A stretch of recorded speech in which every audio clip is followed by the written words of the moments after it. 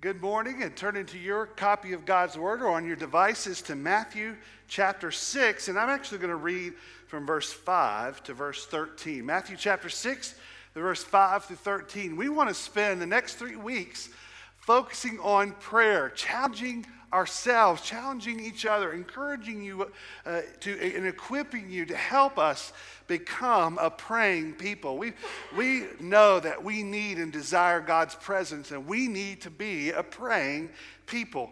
You know, to be here and a member at Hebron Baptist Church, you would say, I stand firmly in the Bible. That is number one in our statement of faith, of what we believe about the Bible. And so if I were to go to each one of us and each one of you individually and you at home and say, what do you believe and what do you say? You say, I believe in the Bible. That is who we are. But many times we as individuals and Christians, we say we believe the Bible is inerrant with power, with authority, but we live functionally as though that there are 3 things in the Bible that aren't real. When the Bible tells us to give of our money, share the gospel, and to pray, those things we say we believe and stand firm in the Bible.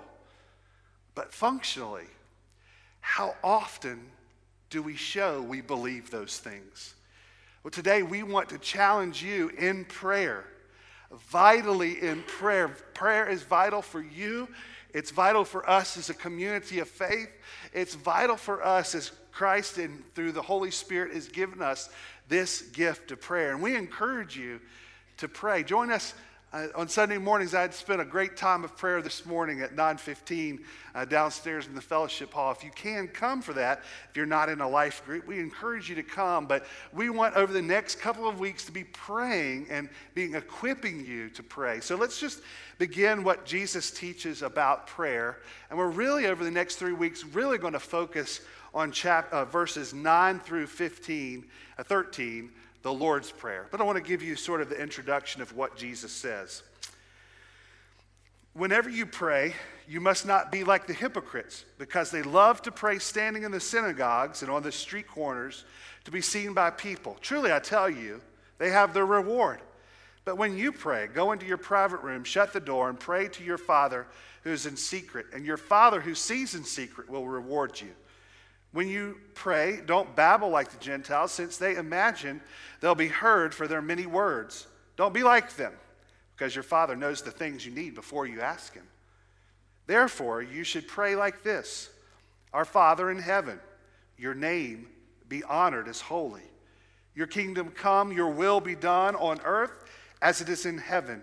Give us today our daily bread, and forgive us our debts, and we also have forgiven our debtors. And do not bring us into temptation, but deliver us from the evil one. Let us pray. Heavenly Father, I pray this morning as we understand and see what you have said through your word, may we become people of prayer. We ask this in Jesus' name. Amen. Imagine you go to your friend who lives closer to the airport than you do, and you go and sit down in their living room and you're talking, and then all of a sudden, the whole house shakes. I mean, the pictures on the wall, the ground, you just jump up and you're like, what's going on? And your friend says, why are you acting like this? What's wrong? And he said, what do you mean what's wrong? I mean, I felt like the house was about to cave in. What do you mean what's wrong? I was afraid for my life that something was going to come down on my head. And he said, well, that's just the planes flying overhead. I said, well, aren't you concerned by that? I mean, how do you live like this? And they said, well, I guess I've lived here long enough that I don't ever notice it. I believe that this is similar when we come to the Lord's Prayer. How often have we recited it as Christians? Have we read it, seen it in print, maybe even have it around our house, that we don't see the power that Christ has shown us within it? See, the whole world is starving for a spiritual experience. And Jesus gives it here in just a few words. I mean, who wouldn't want to connect daily with the creator of the universe, that we would be able to come to his very heart, pour out everything in our soul to him, and experience his very presence, to sense him both loving us and listening to us?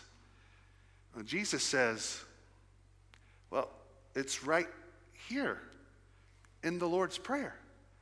I've given it to you. And we say, oh, well, I haven't even noticed it.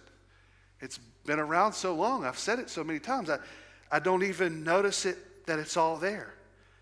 The Lord's Prayer is a powerful example for us that Jesus has given to show us both the power, the content, and how to pray. Even though it's great that we recite it, I mean, there's nothing better in our prayer time. And if you get stuck in prayer, to pray God's word, pray scriptures to him, there's no greater thing for us to do than to pray these words. But Jesus didn't say, this is what you should pray. Jesus said, this is how you should pray. This is how you should pray in this way. This prayer, this Lord's Prayer, is a model for us. In other words, to show us what the content, structure, and ways that our prayer can be made.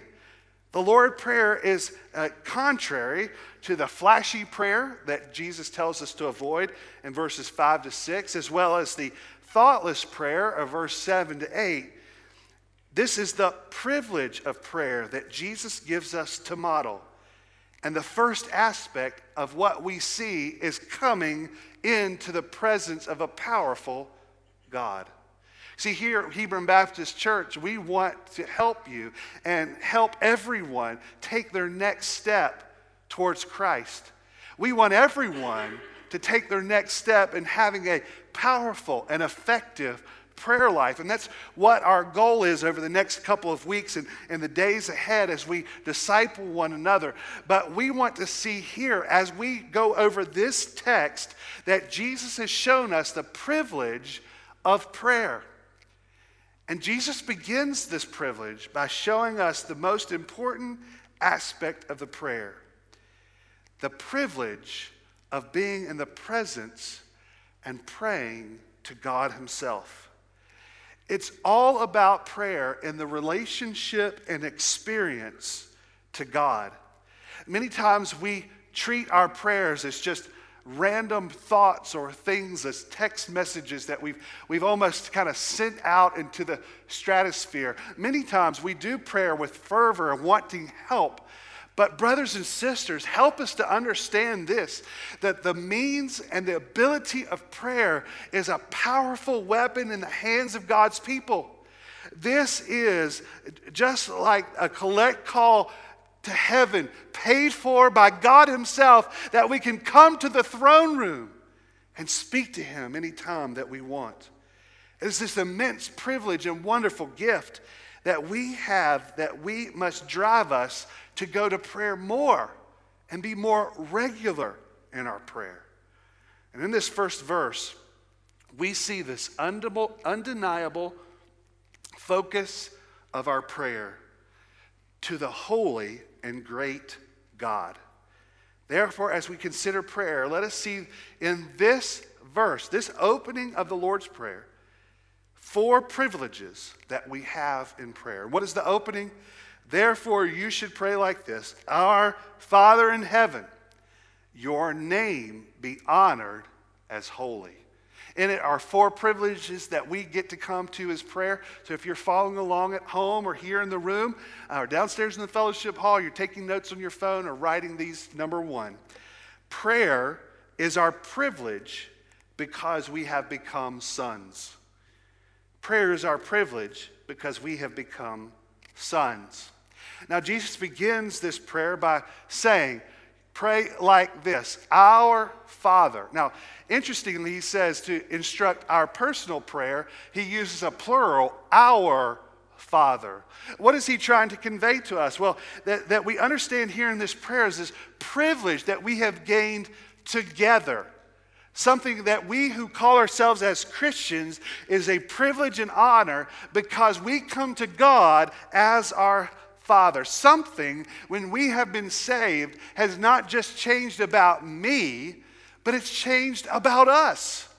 That when we have come to faith in Jesus Christ, we have been changed. We have been called together. And what is wonderful, and one of the beautiful aspects of our salvation is yes, forgiveness of sins. Yes, eternal life. Yes, all these wonderful things. But one of the things that's been granted to us through our salvation is being adopted as sons. This is talked about throughout the New Testament, and it helps us to understand that we are adopted as sons, meaning in that first century idea that the firstborn son has received every bit of heir, every bit of privilege of the Father. And therefore, what is communicated to us as those of us who have been saved by grace, those of us who have been saved by faith, that we know that we have been made sons. We have been made sons and daughters. And as Jesus, we have put our faith in him, we are born again. We are made new. We are made as new people, not just as saints, but as sons. And therefore, we have this wonderful privilege, this honor, this position that we can come to God as our Father. That at any moment, at any time, in any need, we don't come thinking we don't belong, but instead we can come into his presence with confidence because he is our Father. We desire him then because of this. If he's made us and changed our status, we have trusted him as our Savior and Lord. We know, looking at what Christ has done on the cross, dying for our sin, being raised to life, and knowing that in him, because of this raised life, we have this wonderful privilege to be saved. And in this, and knowing this grace has nothing to do with us, nothing that we've earned, nothing that we deserve, we want to come to this Father who has saved us more. We desire to come to him and pray to him. Galatians 4:6-7 says, because you are sons, God sent the Spirit of his Son into our hearts, crying, Abba, Father. So you are no longer a slave, but a son. And if a son, then God has made you an heir. So why do we have this wonderful privilege of prayer? We get to come confidently to God as a son and daughter of him. You know, when I was really young, probably in preschool age, that I had a friend whose dad had these very expensive, intricate, large room trains set up. I mean, it was like double-decker tunnels, villages, lights. It was amazing. And as a child, I was like, oh my gosh, this is the most. And especially as a 3 or 4 year old, just like, oh, trains, that's amazing. And so I'd gone to his house and we were playing in the other room, but I kept just kind of like, I want to go into that room. I want to go into it. And finally I just said, okay. I said, hey, do you think we could play with the trains? And my friend, once you've kind of lived in that house, he's probably played with that as enough. That's not like old hat to him. He's like, well, you're going to have to ask my dad. And I'm like, dude, he's your dad. I'm not going in there. I'm not going to go ask him if I can play with it. You go in there and ask him. I had this feeling that I didn't deserve to even go in there and say, can I play with your trains? Well, here's this wonderful good news. That we don't have to be fearful going to God to ask him anything because we are his sons and daughters. We can go confidently to him. And there's this beautiful thing that if you're a Christian, if you've been saved by grace, you have every right to walk in and sit at the feet of God and cry out to him. Because when Jesus, we can celebrate this privilege without any hesitation because we're sons and daughters of God.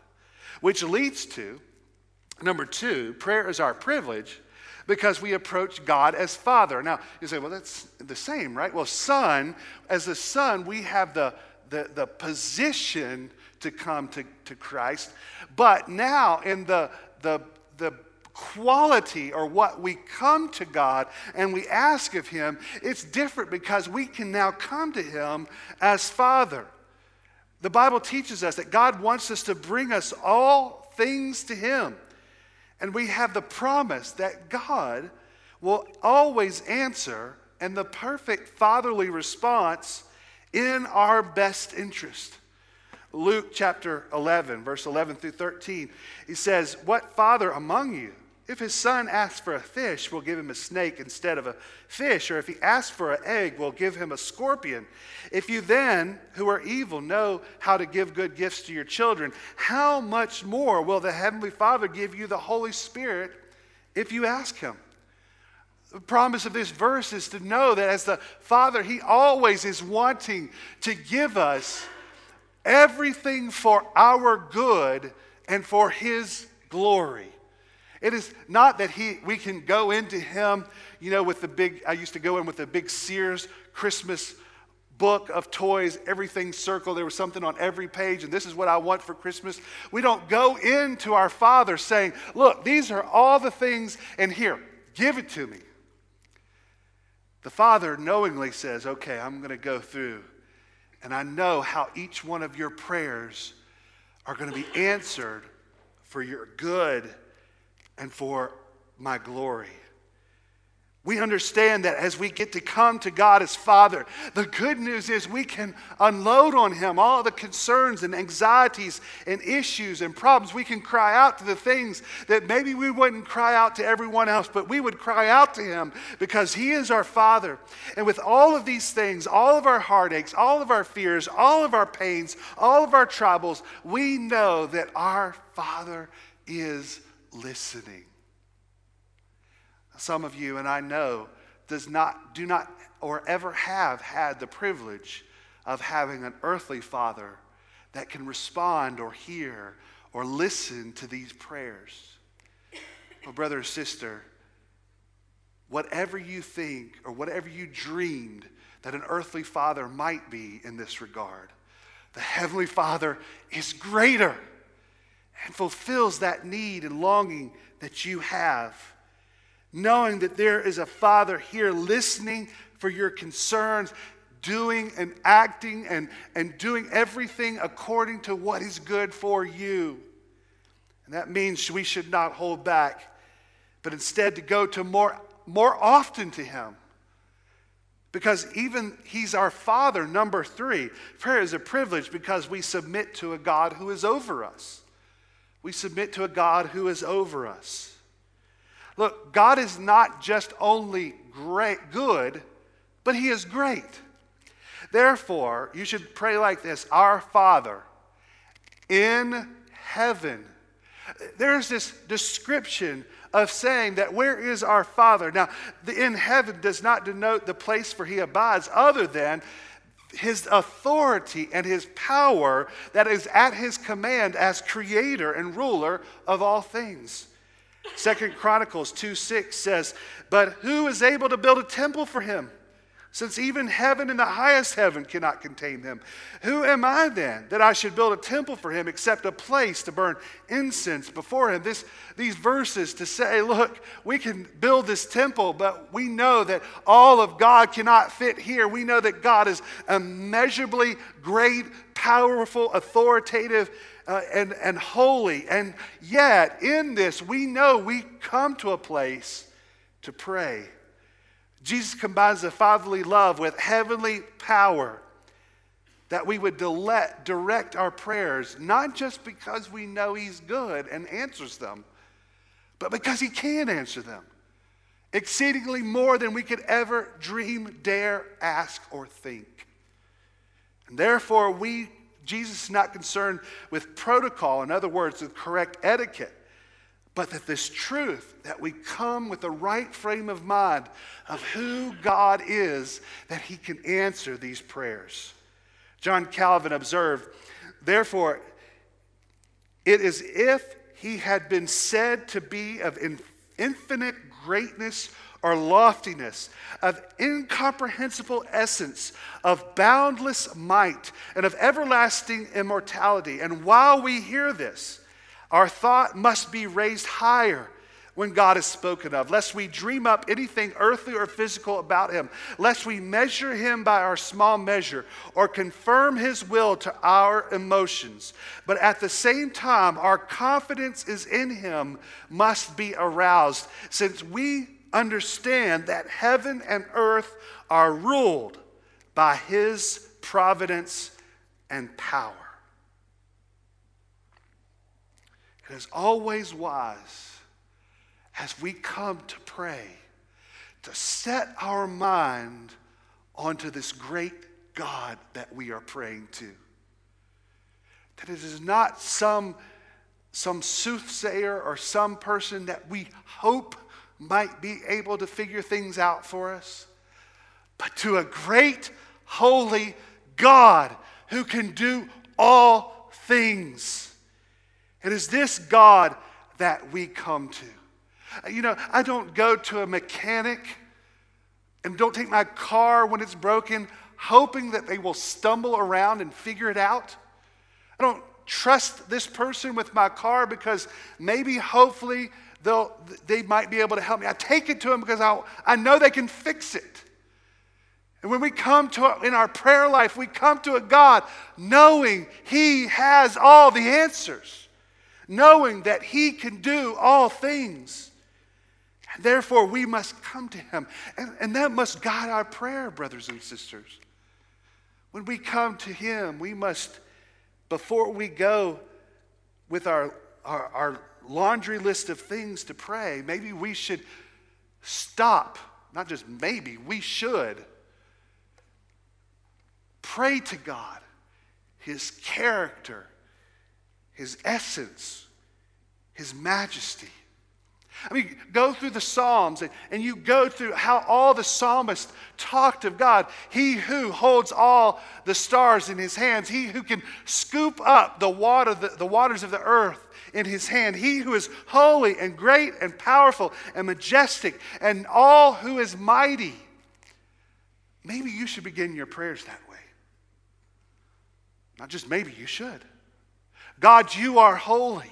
And I come to you knowing that you are the holiest one, that only you can answer my prayers because of who you are in perfection and royalty.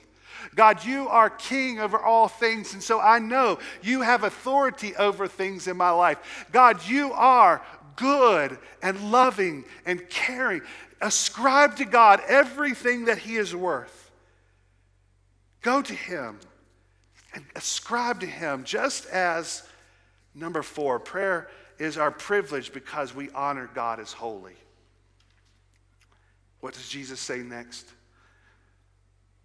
Our Father in heaven, your name be honored as holy. See, we come to God ascribing to him what he is worth.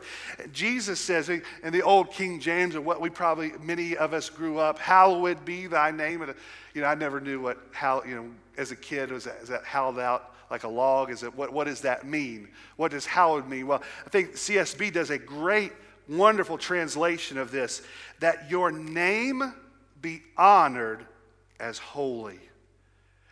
The name, your name, this is ascribing to God who he is, Yahweh, the one true God. We can pray to a lot of things, but we know who we are praying to and how great he is that whom we are praying to. That his character of who he is, that we are placing our trust in him, the one true God. And not just his name, but holy be his name.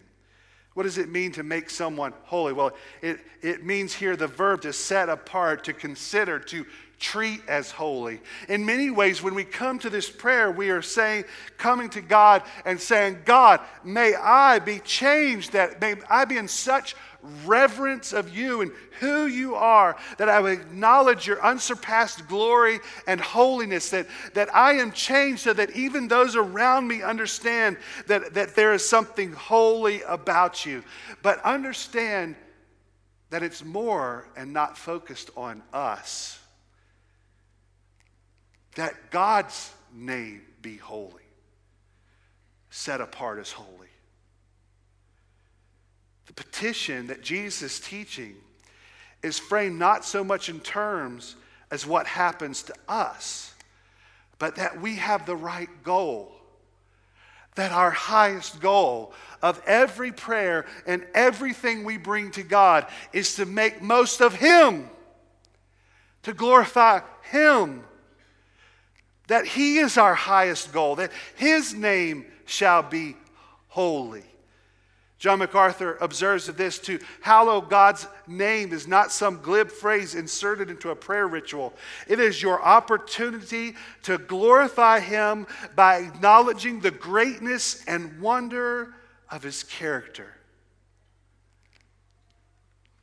You see, when we do this, it removes the man-centeredness of our prayers.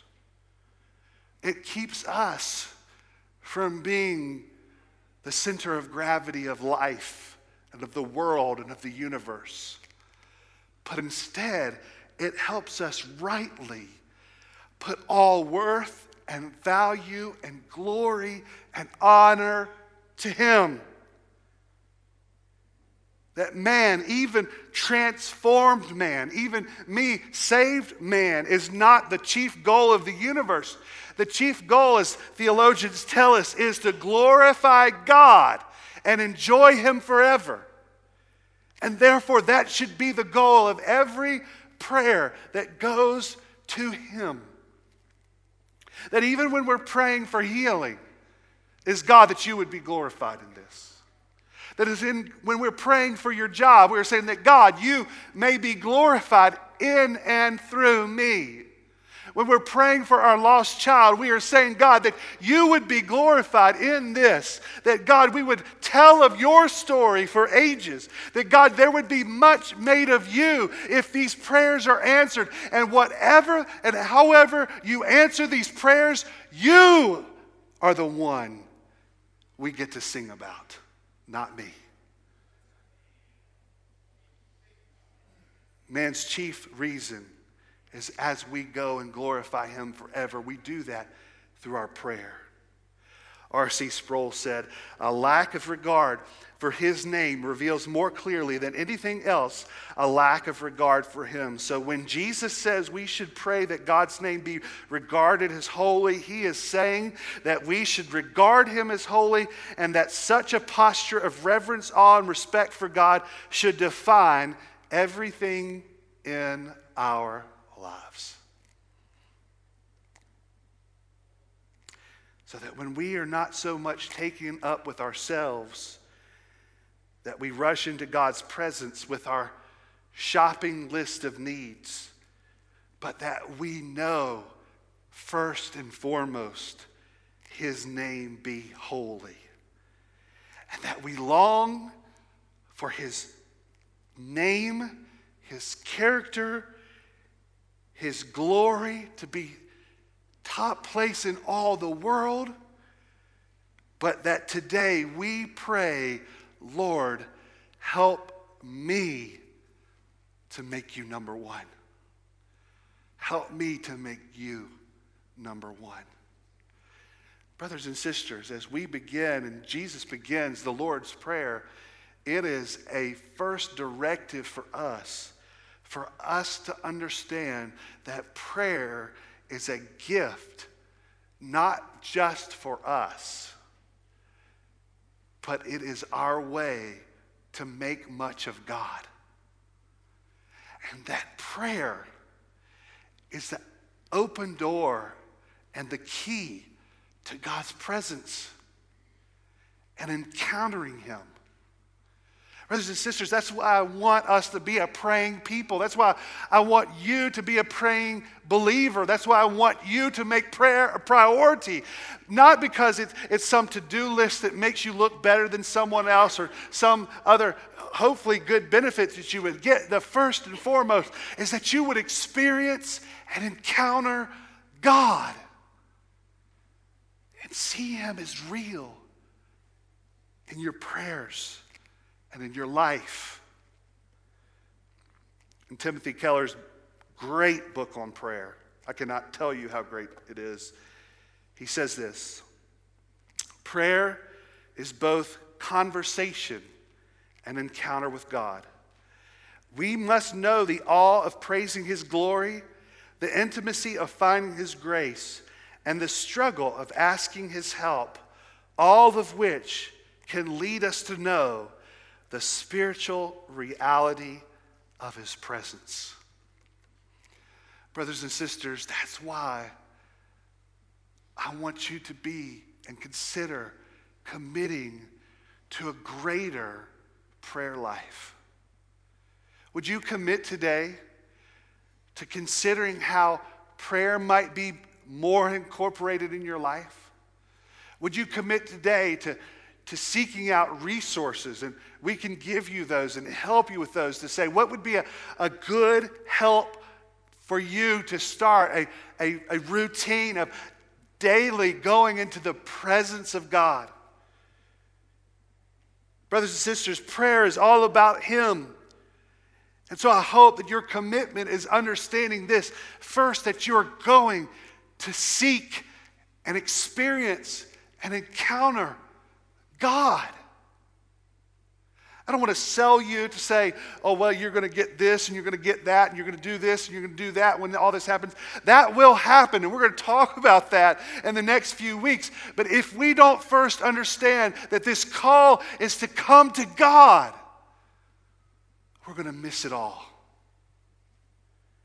And so maybe your first call today, you here in this room, you downstairs, or you at home listening currently live, or maybe in a replay, maybe God's brought you here for you to understand, I have no relationship with God. Well, brothers and sisters, the first step to experience this presence and power and know that the Father is hearing you is to trust Christ today. Repent and believe. That prayer will be answered and you will be saved. Trust in Christ today. And if you do, you have the resource of heaven at your exposure. When we ought to desire to pray like that we desire pray on water on a hot day. We ought to long for it. But because of sin in our life that quenches the Holy Spirit, and so we know and desire not to pray because we're not going to go be honest with God. Or maybe it's Satan's schemes to tempt us to not pray. Or maybe, let's be real, our laziness to not be consistent. Or maybe it is our lostness. Don't you want to gather at the feet of the Father? Don't you want to call to the Maker of the universe? Brother and sister, do the work, do the time, do things necessary to connect with God in prayer. So I encourage you to commit today to a greater prayer life, regular prayer life, committed prayer life. And we don't want you to do it alone. We want to help you, resource you, encourage you, point you in the right direction. But let us see this wonderful promise and privilege that Jesus has begun this prayer, that we get the privilege to encounter God in prayer. That should drive us all to want to pray and meet with God. Let us pray together. Heavenly Father, we are thankful for this example and reminder through Jesus Christ that we get the privilege and honor to meet with you, God. That there is a creator God, powerful God, loving God, healing God, majestic God, eternal, infinite, powerful God on the other end of our prayers. And God, you want to hear it because you love us. So Lord, I pray that we come to a point in our life as believers that we see life and prayer not as just an add-on at the end of the day, but instead a necessary, vital, vibrant part of our walk with you. I ask this in Jesus' name. Amen.